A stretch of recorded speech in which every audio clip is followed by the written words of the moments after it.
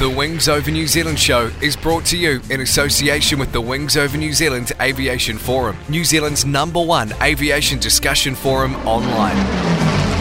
There you'll find discussion on all aspects of New Zealand aviation, from history to current affairs, and thousands of photos covering the Royal New Zealand Air Force, airlines, general aviation, warbird restorations, airshow news, sport aviation, home building, gliding, aviation media, and much, much more.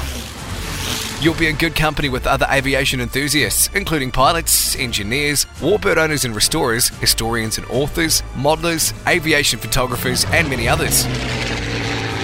Sign up to the Wings Over New Zealand community now. It's free and easy. Just Google Wings Over New Zealand and you'll find the forum. Hi everybody, Andrew Gormley, CEO of Classic Flyers here. If you're interested in classic aviation and you want to get up close and personal to old aircraft and see some of New Zealand's aviation history, come across the Classic Flyers, Jean Batten Drive, Mount Maunganui, right on the edge of the airport. You can go for flights in old aeroplanes like Boeing Stearmans and Harvards. There's lots to see. Kids' parties happening here all the time. We have functions and function rooms, business meetings, and a great cafe with excellent coffee. If you'd like to be involved with Classic Flyers, we also have the volunteer groups who do all things from helping out with function work or just on the main hangar floor with visitors and guests or birthday parties, right through to engineers who get involved in restoring some of our wonderful old aircraft assets. Currently at the moment we've got a Grumman Avenger being restored and a de Havilland single-seat FB5 Vampire. These things are all part of New Zealand's aviation history. It's a great place and it's in a good location. Come and have a visit.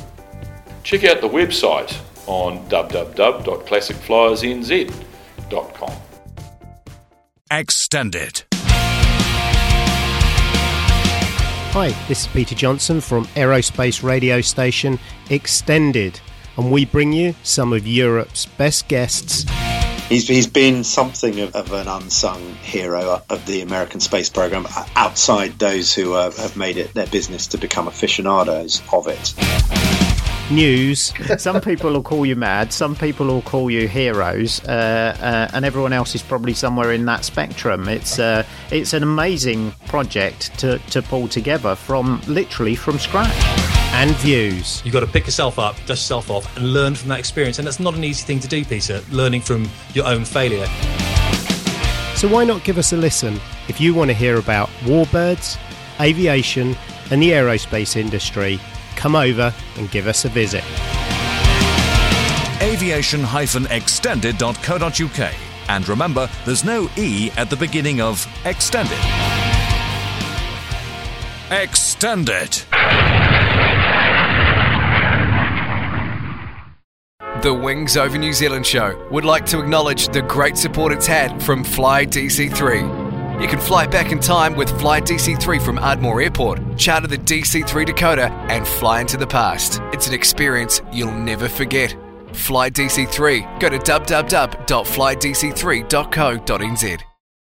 Welcome to the Wings Over New Zealand show with Dave Homewood. Welcome to the Wings Over New Zealand show. I'm your host, Dave Homewood. In this episode, I sat down with well-known aviation personality Charles Darby, who spent a lot of time in the early days rescuing and collecting aircraft, both up in Papua New Guinea and from Rukahia. Also with us on the day was Bevan Dewes. This episode was recorded in August 2019, just a few days after the well-known aircraft collector John Smith of Mapua had passed away, and Charles started off reminiscing about John Smith. When did you say you met John Smith? Met John probably about 1959-60. Because I used to go down to Rukahia and look at the old Kitty Hawks down there and try and identify what they were all about. And got to the stage where I thought it would be nice to get one, have a collection of aeroplanes. And by that time I suppose I'd have been in the late teens, very early 20s. And then one day this other fellow turned up. He said he wanted to collect it and get a Kitty Hawk too. We've met him there, just going back quite a while now. Probably met him there 2 or 3 times. And we did start. I helped him to dismantle one or both of his Kitty Hawks. Can't remember much about it. I mean, you do what you do with old aeroplanes. One story I do remember, he'd come up to Auckland for some reason, I can't remember why, after a Rukahia trip, and we lived over at Birkdale on the North Shore then. So that naturally just invited him to come round for dinner, which he duly did, and we talked quite late, as one does. And my mother said, "No, you're pretty late. Would you like to stay the night?" Yeah. And John said, "Oh no, thanks. I'll get moving." So we waved goodbye to him at the door and saw him get into start fiddling around with his little Morris Minor car, and shut the door and went to bed. In the morning, there was the car still there, and John had slept in the car. Didn't like to put us out. Wow. So, typical of him. Wow. Now you mentioned the Morris Minor. I'm told that when he took aircraft down from Rukahia, he just had a trailer on the back of the Morris Minor. Mm. Wow. One wing at a time, fuselage. Off he went, back down to Mapua. Came up again a few weeks later and got the other wing, and all behind the old Morris Minor. That's dedication, isn't it? Mm. And don't forget, this was early 1960s, and everyone thought he was completely mad. Silly old fool, what's he doing with scrap metal? Just getting it across on the ferry each time must have been quite expensive. I imagine it was.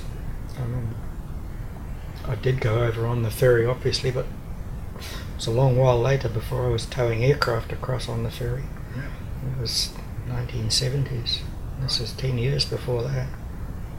John was a great character and a brilliant mind on it. Now, he liked to appear as a country bumpkin, slow-speaking country bumpkin. No way.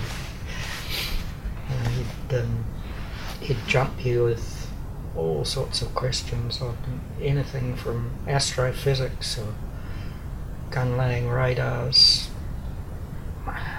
plant pathogens on apples, because I did a degree in plant pathology, but so we'd talk about that.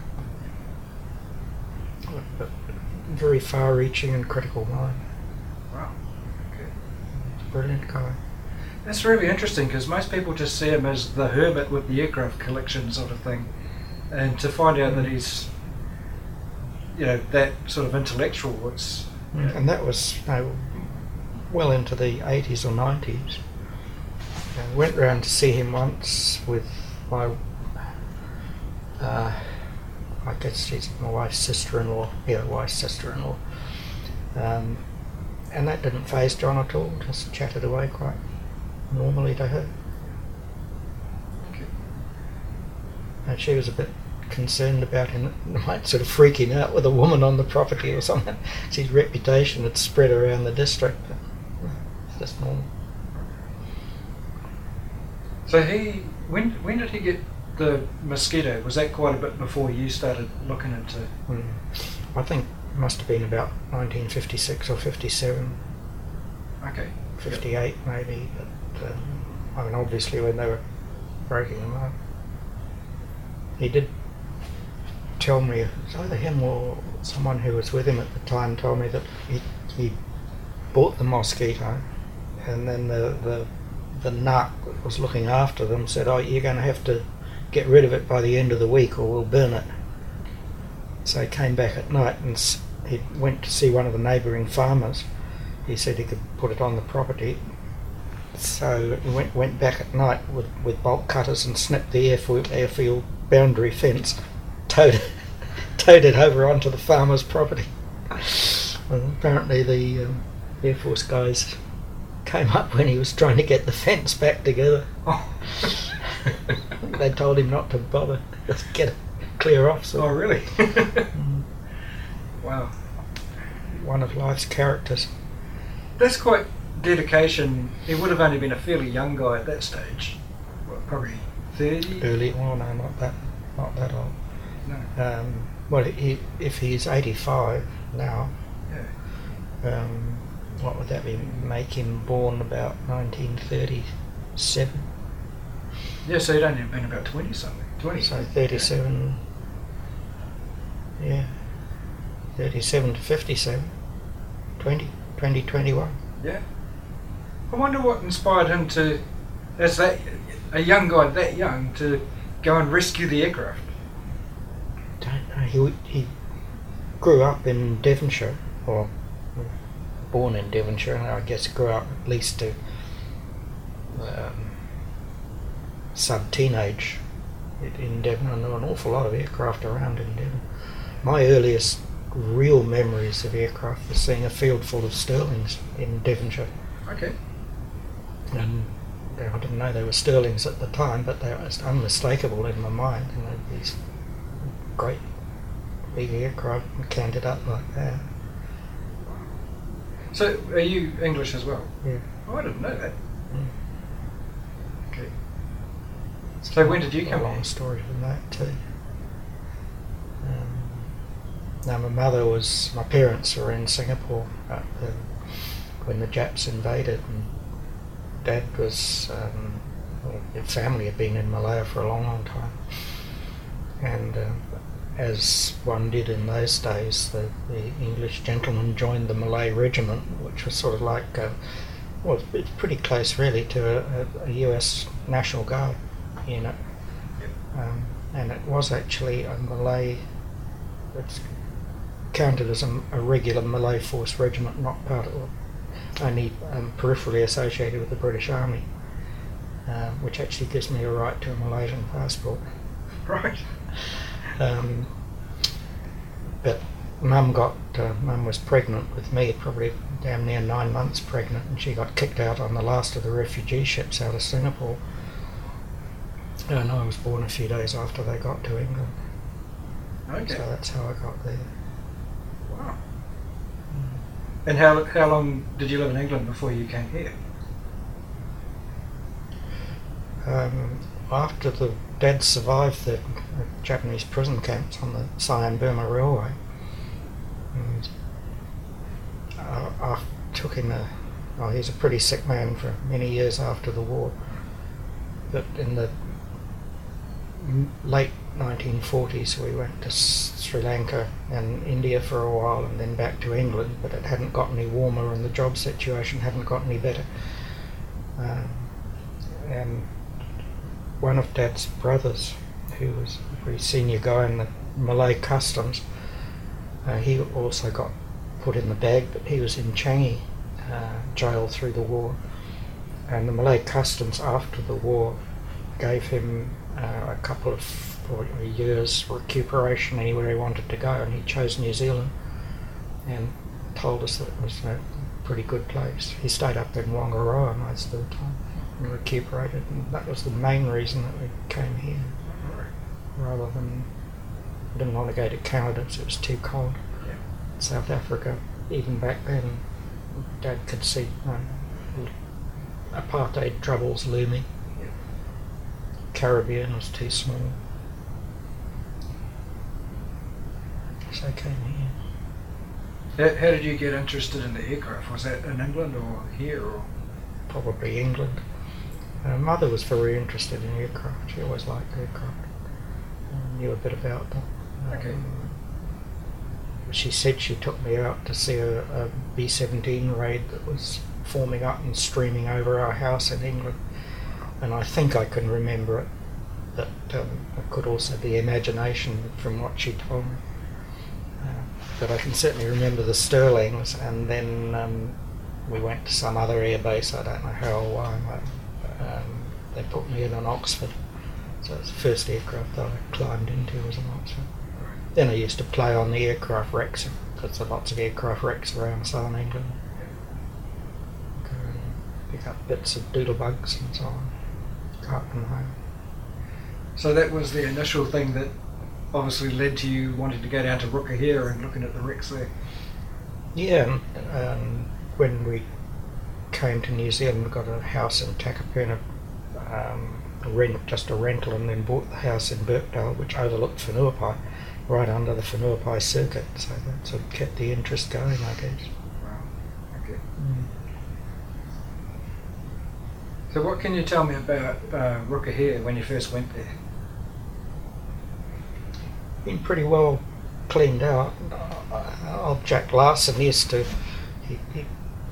well, first off, of course, he started by selling the fuel, and then drank the profits from there, and then moved on to the next biggest, started on the biggest aircraft, which were the Venturas, and basically just went down and down in size. And when first time I got there, there was half a Corsair balanced on top of a pile of pipes and tubing and just general systems junk. But the rest of it was all Kitty Hawks. Oh, there were I said all, but there were probably 100 or so Corsair engines there too. But then there were, from memory, about 102, 103 Kitty Hawks there. Yeah. Yes, so that was fun for a kid, because I didn't have my driving licence and was too young to get a driving licence in those days. And Mum used to take me down. She'd sit and read a book whilst I was in heaven going through all the... That's awesome. Yeah, it was actually. They were awesome days. It's the right word. And then somehow you came up with the idea that rather than just go and visit them, you wanted to get one. How did... Yeah. It's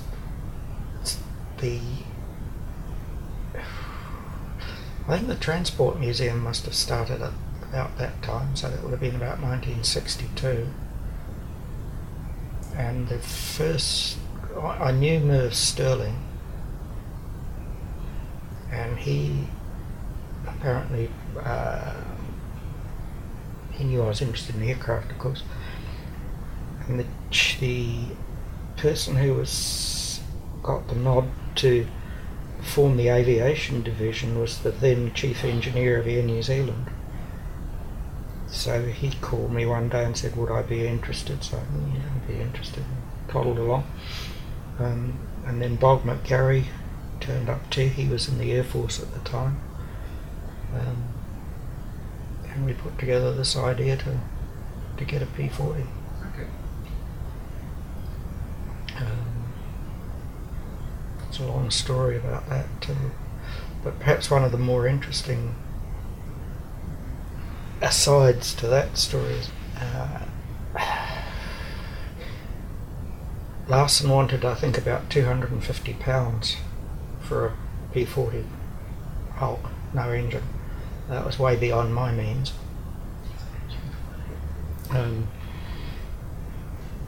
Wasn't MOTAT, it was the Aviation Historical Society. Nothing to do with MOTAT, they probably didn't exist at the time. So it was Aviation Historical Society, and Bob and I were both members of that. And we talked to Derek Woodhall about it, and he said, oh no, we couldn't approve of that because we're not an incorporated society, and if it falls off the back of a truck and injures anyone, then all the members will be liable, sort of thing. So that triggered the Aviation Society into becoming an incorporated society. So that's a bit of an aside. But Jack Larson let us swap weight for weight of scrap metal for a Kitty Hawk.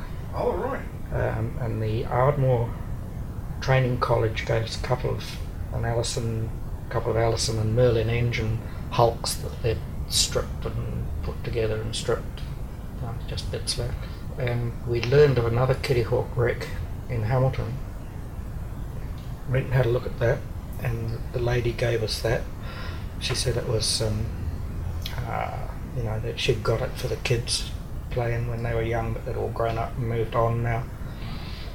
It was a P40K, quite interesting. It's just the fuselage. I think it had been basically only the cockpit section, no wings. Yeah. I mean, you'd grab it now, but it was just, with all the complete Kitty Hawks, this was just a Hulk. So that went on the pile, and then years later, probably 20 years later, my wife's interested in genealogy, and so am I for that matter. And I walked in and she was sitting where you are now. And another lady was in the room talking to her. And I was introduced to this lady. And I can't remember her name offhand. Could find it. And I said, oh, I knew someone like that. Their family lived in Hamilton and they went to see them once, years and years ago, and they gave me an old Kitty Hawk. And she said, yeah, I was their daughter and I used to play in that. Oh, wow, small world. Yeah, it's weird. So that's the Kitty Hawk. We may as well record this too. Bob and I wanted to get Wairarapa Wildcat because that was there too. But it was sort of in the middle of all the Kitty Hawks. And I think I went overseas at that time. I can't quite remember where. One of my trips. And Bob McGarry, I think he went to Singapore or something on Air Force duty.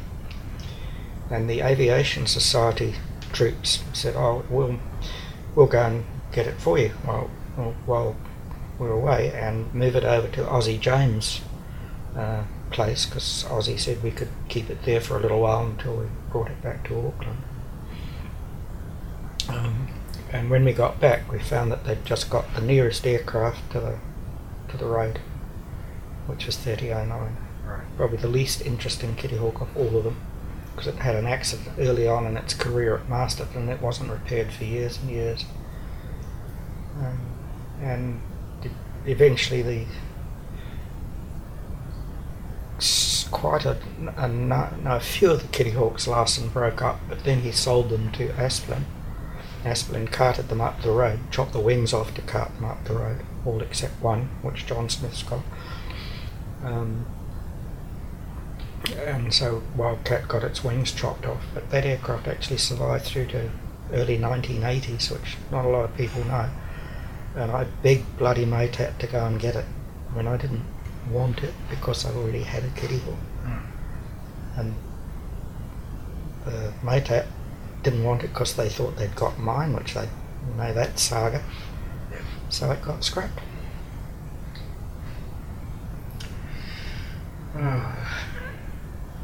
And 3213 got scrapped. That was the one that had the swastikas on it as well as the Japanese victory flags. So it was sad. Did you collect many parts and stuff as well when you got the aircraft out of them? Not a lot. I mean, it was a complete airplane, Right. virtually. Yeah. The wings hadn't been cut off. It didn't have an engine, and it didn't have engine bearers or wheels or cockpit seat. But I mean, it had everything else. No instruments, of course. No instrument panel either. But it did need a bit of restoration, but not a lot.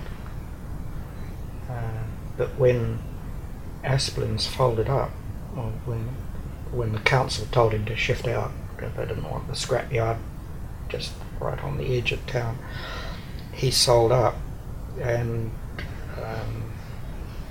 Kermit Weeks and myself and Ross Jowett bought out the aircraft parts from him and took whatever we wanted, basically. And Ross, of course, concentrated on Corsair stuff, and I concentrated on V40 stuff, and Kermit got a 40-foot container full of bits that he said he'd like. Okay. And so that sort of set you up for later when you created the Pacific Restoration Company. Basically, yeah. Yeah. Well, we might get onto that soon, but I'm interested in how you ended up going to PNG for recovering the aircraft up there with Monty and... It's another long story.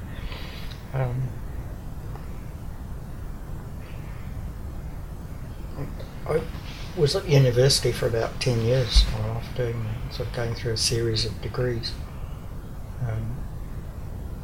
and at the end of which I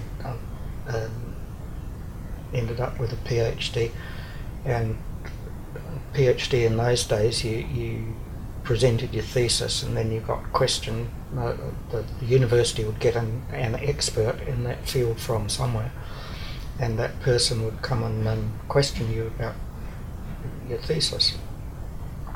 The chap who questioned me had come from Australia, and that was pretty much the end of my the PhD process. He said he was happy enough with it, and that was it.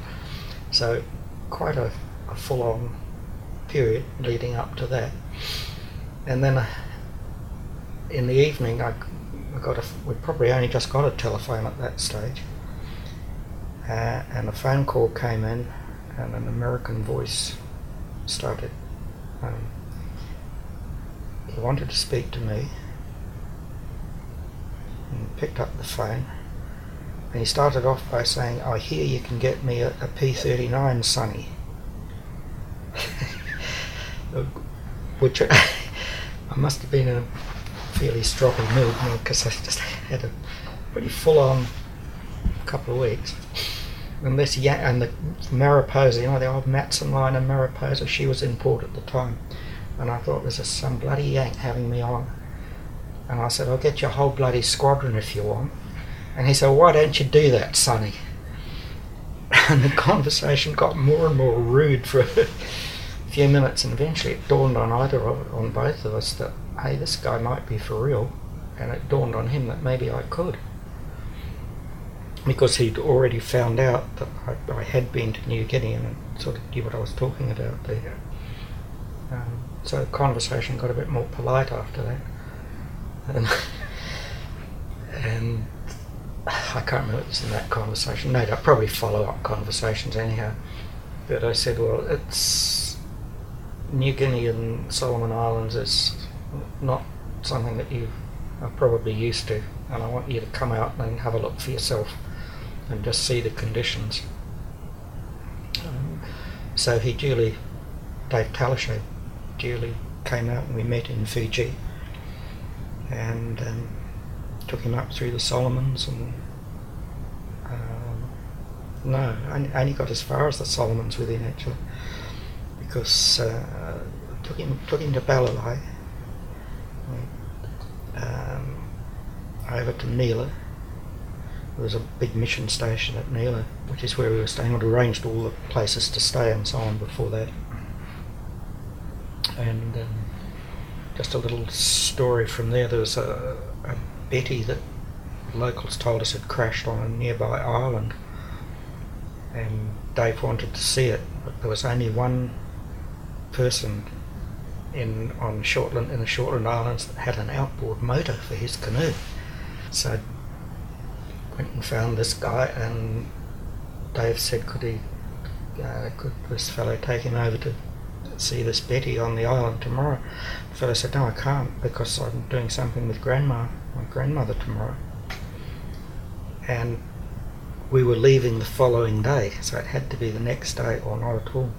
And I watched Dave go up offering scores of dollars, I don't know how much, but it would have been 2 years' wages or something for this guy to take him over the next day. But I said, no, I've said I'll do something for my grandmother, and that's it.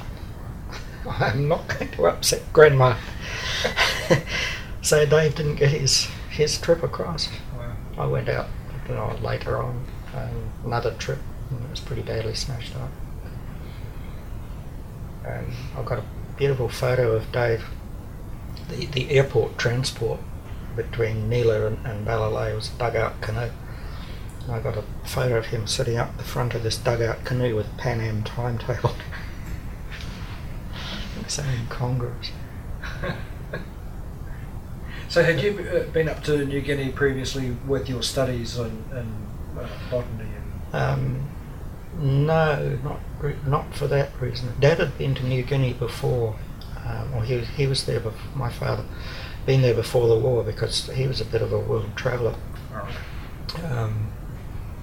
He started off life as an international cop in Shanghai, and that proved to be a bit of a scam, so he went to the Philippines for a little while and then down to Australia. And in Australia he heard that carpenters were hiring people to manage coconut plantations in this place called New Guinea. And the family had been in rubber plantations in Malaya, so Dad knew his way around managing plantations.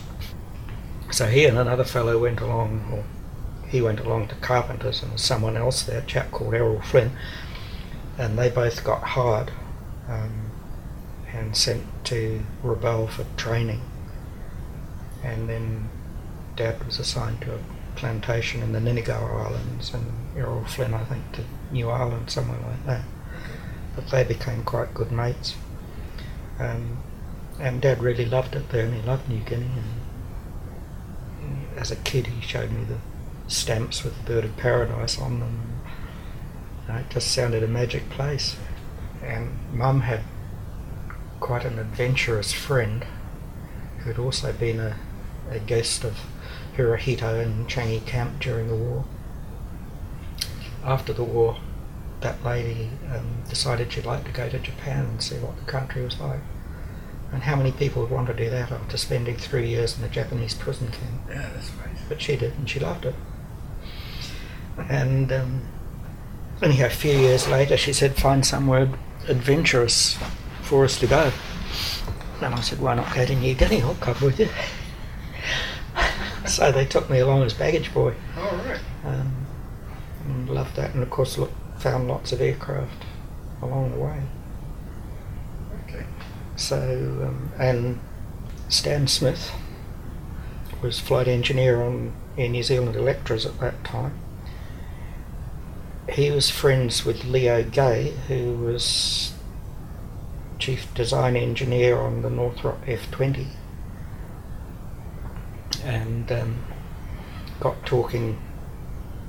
I mean, Stan and I knew each other, and Stan talked to Leo, but Leo was a friend of Dave Talashay, so he passed the word on to Dave Talashay that hey, he was somebody that knew about aircraft in New Guinea, so that's how that...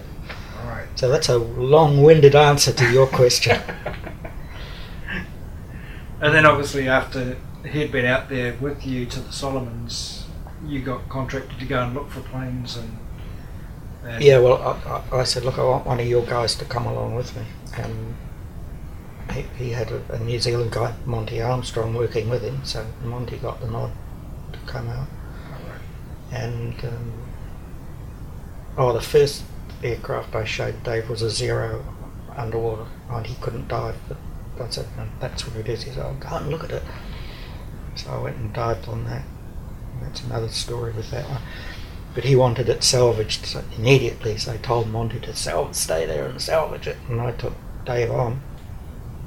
And of course, in those days, Monty didn't know anything about custom land ownership and so on, and of course, as soon as it came out of the water, all hell broke loose with everybody saying, custom ownership, it's mine, you didn't ask, and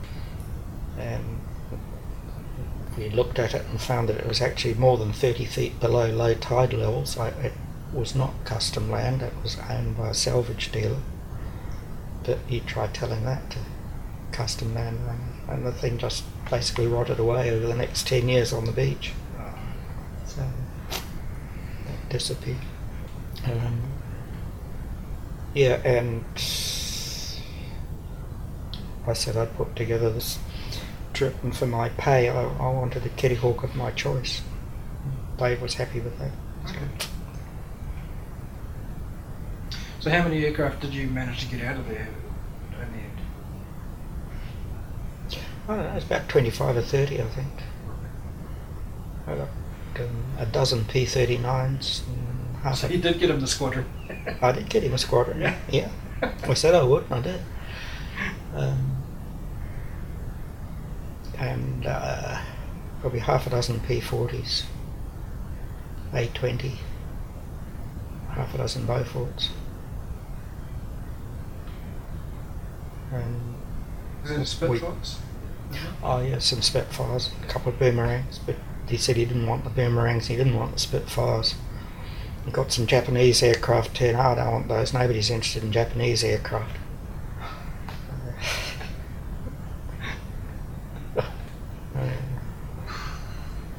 So Monty and I brought the boomerangs and Spitfires back here. And that occupied me for going up and down for a year or so. But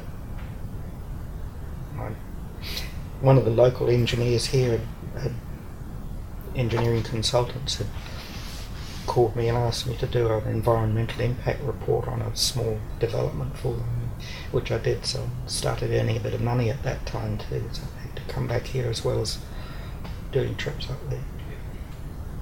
So did you end up with a P40 from those trips with Teleshow? Yeah. Which one was that then? A29448, which is the one that GAC, the one that Garth Hagen and I had flying for years, and then Frank and Liz have got it now. So what condition was that in when you recovered it? Basically just a fuselage.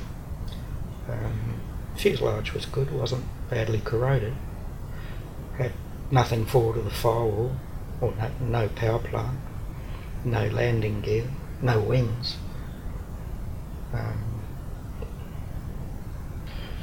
I got wings off another P40, got wings off an American P40, brought back from New Guinea for it. But by that time we were rebuilding 3009 for the Hannas, Ray Hanna. And the battle with MOTAT was ongoing, so I swapped wings, and 3009 got American wings, and I put other wings on 448. Okay. So the wings that are still on 448 were not its original wings. I've got a note somewhere what they did come from, but it wasn't 448. And they're not 3009s wings then either? No. Oh, so it's just a third set. Mm-hmm. Okay. Another set. And of course, you're talking about the restoration there. You set up Pacific Aircraft Restorations, wasn't it? Mm-hmm. At Ardmore, and that's what is now Pioneer. Now tell me about setting that up and the aims and...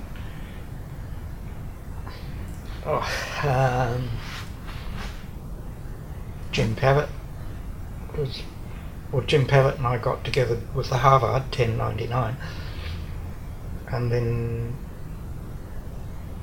after I got 3009 back from MOTAT and all that, shambles was over.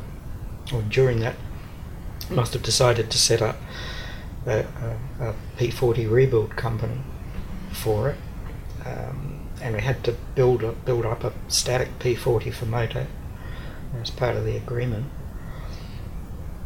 And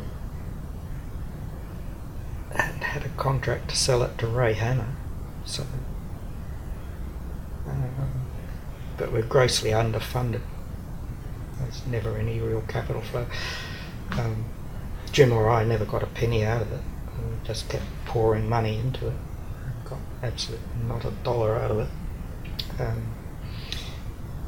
We got 42 105 306, which came from Iron Range. Now, that was the one that allegedly a P-47 had landed on at Iron Range and killed the P-40 pilot, because it landed on top of it and skimmed the cockpit off and took off this guy's head. Grumpy Ron had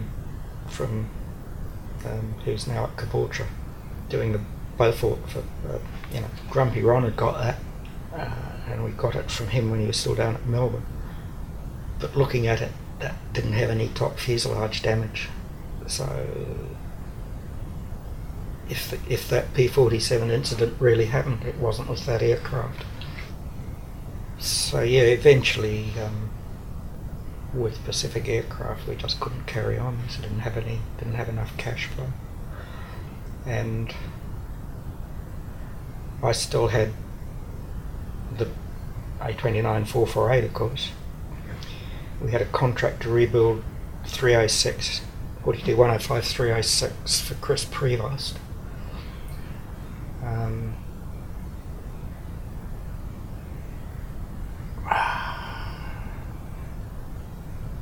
What else? There was another Kitty Hawk sculling around,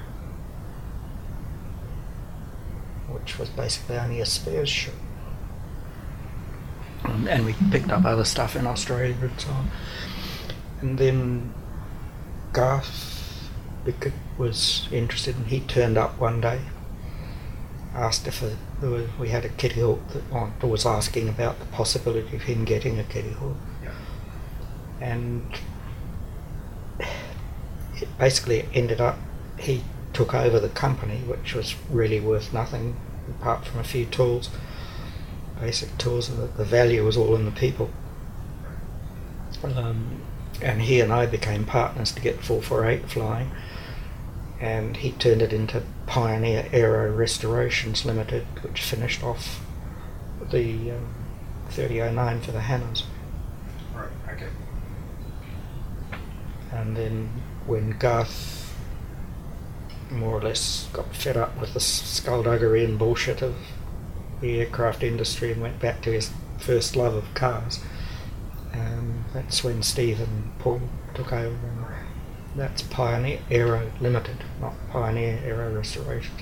Right. And it's 10 years this month since they took over. Really? Is it? Yeah. Time flies. Time sure does, yeah. Right, so that's a lot of history there. Pioneer must be about on their 15th P40 now. A lot of P40s that are... A lot of P40, most P40s flying, their systems came from Rookahia. Not all of the hulls, but most of the systems. For any P40 you name, they came from Rookahia.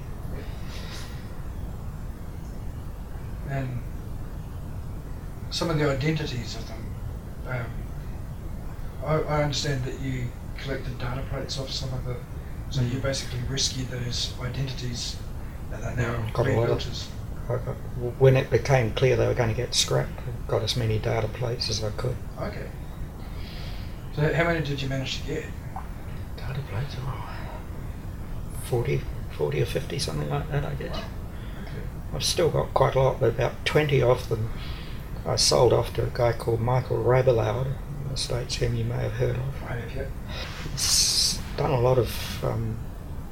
he appears to be doing good work on new building parts, big parts, with CAD design and big milling machines. It's something that Pioneer, or Pacific and Pioneer, have always tried to avoid doing, so they've always tried to put in as much original material as they possibly can. And they've always had a policy of doing running the original plumbing and pipe work. When you're doing the wings, you put the original wiring in, even if they don't want the armament systems. Put it in. Okay. Sooner or later they're going to want it, something like that. Actually, that reminds me that with CAG, you installed the working guns in that, and also in your Harvard as well. Was there? Why would you? How did you come up with that idea? Just to make it most authentic, or? With the Harvard, the guns probably would have worked, but we didn't check them out to make sure they would, so that they were not truly live. Oh, okay. They were complete but not truly live. Yep. In the Harvard. Kitty Hawk, they were live, because we ran them past Gunnar Ashford. Yep. And he checked them out. All he found wrong with them was 2 or 3 of them had rusty springs in the return, in the buffer group. Okay. Apart from that, he said they all checked out as he would have signed them out as combat ready guns. The only thing he would have done, he said, is to require them to be inspected more frequently than usual because of their history. Because 4 of them came out of the sea. Wow. 2 out of a P-39 in Nandi Bay, which is still there, and 2 out of a P-38 in the Solomons, which is also still there. That's amazing. Yeah, and one out of an A20 up in the Sarawak range, and one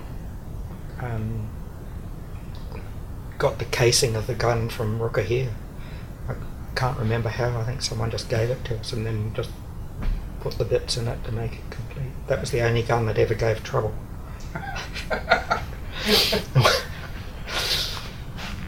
The ones out of the water and the ones out of this A20 that slammed into the hills.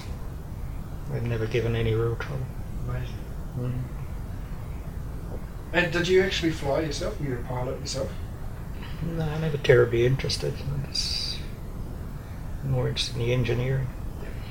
I'm more interested in looking out. And I figure, if you're flying down low and you're the pilot, it's a good idea to pay attention to what the airplane's doing rather than looking at the scenery.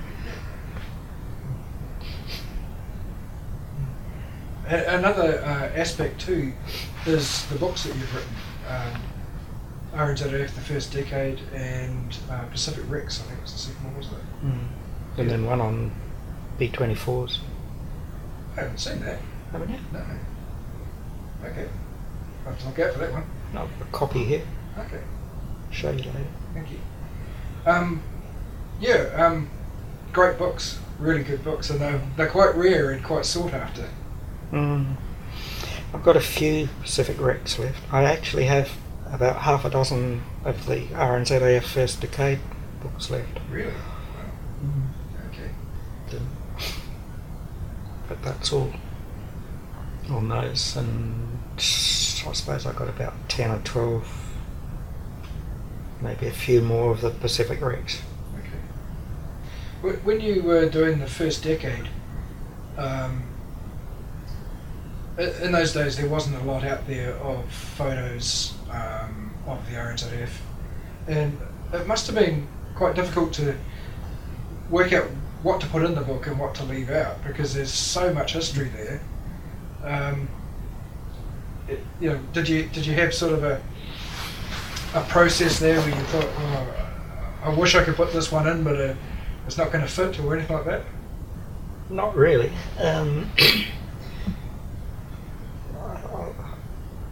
I think the photos that were in it were enough to show the story. Yeah. And I just wanted to have informative captions. Yes. Rather than write a lot of guff. Yeah. I thought it was better for somebody to be able to look at a picture and there's the story about it, and okay, the next picture of the next Ventura might tell you a little bit more about the story of Venturas, and by the time you've looked at all 10 pictures, you've sort of got the story of Venturas in New Zealand, yes. Rather than having a chapter of waffle. Yeah, true. Yep. In the Pacific Rex book, you obviously took all those photos while you're up doing the recoveries. Mm. Yeah. Mm. And it's actually Jeff Pentland taught me into doing that. I think I actually wrote this in the foreword to the book. My first trip to Australia, I went to Canberra because I wanted to get into the Aussie records. And driving around and came up to an intersection, or got stopped before I got to an intersection of a traffic jam, and wandered up to see what was going on, and a couple of cars had collided on the intersection. And somebody else was standing there, also caught up. And we got talking, and he must have picked my accent. I probably had a Pommy accent at that stage, and asked what I was doing in Canberra, and I said, I've made arrangements to go to the air department to look through their records of their historical aircraft. He said, I've been trying to do that for years. And that was Jeff Pentland. And so we stayed in touch all the years, and he knew I knew he'd been up to New Guinea too, because he got an aircraft out in New Guinea. Okay. Two-seat Zero. That Zero trainer. Jeff Pentland, Barry Corin got that up. Wow. So he knew what he was doing in New Guinea too. And so he was quite interested in that book. So when I put it together, just sent the draft over to him, but he messed around with it and put photos out of order, which messed up my captioning system. Right. And he also changed one of the two of the captions, and what really infuriated me, he got grammatical words wrong and a couple of spelling errors, and that really annoyed me. But it was a good lesson that anything in my professional work, to any report that went out with my name on it, I said I want the final approval. Quite happy in fact I wanted criticism, because you can't proofread your own work. And if somebody didn't like something, that was fair enough, but I don't want anyone tinkering with it after I've said, okay, I'm happy with it. And if everyone's happy with it, then that's it. Nothing gets changed after that. Right. So that was a good lesson.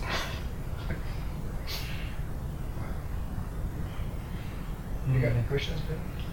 No, I think we pretty much covered it. Some pretty amazing stories early on. He was kind of probably slightly older than you were back when you started recovering aeroplanes, and that's kind of my passion, is the World War II airplanes as well. And recovering them? Well, I haven't really ever had a chance to kind of get into that side of things.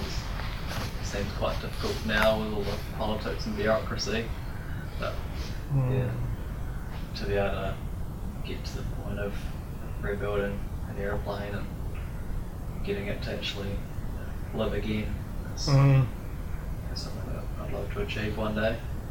I think that's one of the big things that motivates the guys at Ardmore.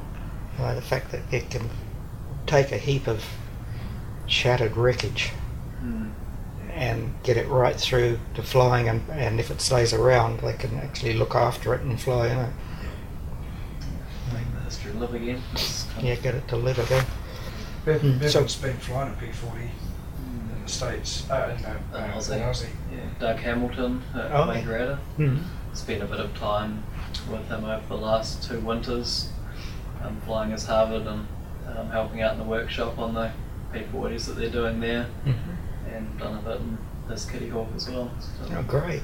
About just over 5 hours in that now. Spectacular aeroplane.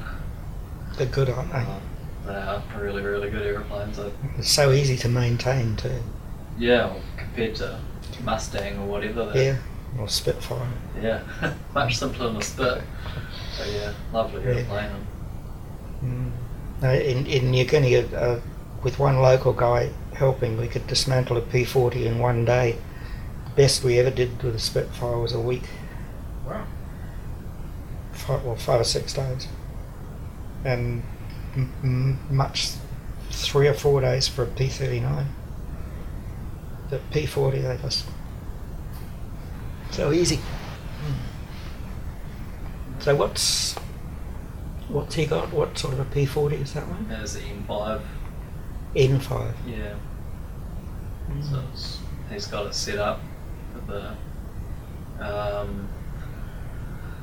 the rear seat, a couple of dual controls, and the rear part of what would be part of the canopy slides forward, so it's kind of similar to a Harvard, but kind of sinks down and goes forward, so you can jump in the back rather than having to tilt the seat forward to get in, which works quite well. You need... Yeah. Well, they both work quite well, I guess. Yeah, they do. They both work pretty good, and I've spent a lot of time working on 3009 as well. So I'm from Masterton, and I spent since I was kind of 12 years old. Did you grow up in Masterton? Yeah. Helping out on that in the Corsair, and now flying the World War I stuff there as well. That'd be a different sort of an experience. Yeah, it's pretty amazing to fly the really early aeroplanes, and then to fly the next generation, being the World War II aircraft as well. It's an amazing transformation between those 15, 20 years. How's Doug Hamilton's P-40 set up, and what sort of an instrument panel's it got in it? He's got what would be the early panel without the AH in it, in the front. Because the N5s, of course, had almost nothing. They had no gyro instruments, and then it didn't last long. Yeah, put them all back in again. Put them all back in again. Yeah. Some of the N1s didn't have the AH in them either, did they? I think they stripped them out in the N1s and then put them... No, I wasn't sure. I thought most of them would have had the AH, had the early type. 448's got a late K model panel in it actually, but it's pretty much the same as an M and N anyhow. But yeah, and then the back seat's just kind of basic instrument panel, slightly more so than what CAG's got. It's got most of the instruments except the radio. Was it that direction finder thing that they had? The RDF thing, yeah. Up in the, they've got that in the left-hand side of the panel normally. They don't have that in the back seat. But everything else, all the engine temperatures and pressures and altimeter. Yeah. No, I was more interested in whether he'd try to keep it as an N1 or because as an N5, because as you know, and as Dave said, the N5's got demodified towards the earlier types pretty quickly. Yeah, so he hasn't put the AH back in it or anything. And presumably hasn't got the weak axles in it either. Oh, he's got the 27 inch. But the N5 had small axles. Yeah, I would imagine he used to keep braking. Have the beefy. I think by the time they got to the N25, they were back where they started. Yeah, lightening them up probably would have worked if they weren't operating off Marsden matting and all that sort of rough, terrible stuff. As far as the instruments and everything, you can definitely see how they'd lose them without an AH. The moment you get into cloud, you're just buggered. Did you get, over the years, particularly with your book and recovering the aeroplanes, did you get a lot of contact from veterans who'd flown P-40s or other stuff during the war and get to know actual RNZF veterans? No, you didn't get much of that. Okay, I thought you might have got, particularly after the book came out, I thought there might have been a lot of people say, oh, here's some photos and here's some photos. No. Nothing. Oh, that's a shame. Had more from Aussies with the B-24s. Oh, really? Okay. A few Aussies would come out of the woodwork. Some quite interesting guy. Met a guy at about 6 or 8 years ago at Wanaka. Remember one of the Wanaka shows? They had a sort of an area with chairs set up and tables and so on, where veterans could go and sit and talk to other veterans. I went along there to meet somebody, and that somebody was sitting talking with somebody else, and he introduced this guy as an Australian who'd flown Hudsons. So he chatted about Hudsons for a little while, and then the Aussie guy said, "Oh, I didn't fly Hudsons very much after all. Most of my time was on B-24s." Okay. And he was quite a well-known B-24 skipper. Oh, really? And he lives up in Kaitaia. Oh, wow. He was the skipper of Ace 72, 90, 99, I think. It's in the book, isn't it? Yeah. And his wife was a WAF who started her Air Force career at Waipapa. Okay, yeah. So she would have had a lot of stories too. I probably still have. I think she's still alive up there. Okay. But those early days of the radar operations from Waipat, that must have been pretty amazing. Yeah, I've talked to a few guys that were based up there with the Vincents and radar wildebeests. Yeah. Interesting times. I think it was pretty rough and ready. Yeah. I quite like the stories of those small stations that were remote, like Gisborne or they have a real close-knit sort of atmosphere at those places, and Waipapa is certainly one that it's quite neat. Well, we'll probably end this here, but okay. Thank you very much for that, Charles. That was the Wings Over New Zealand show with Dave Homewood.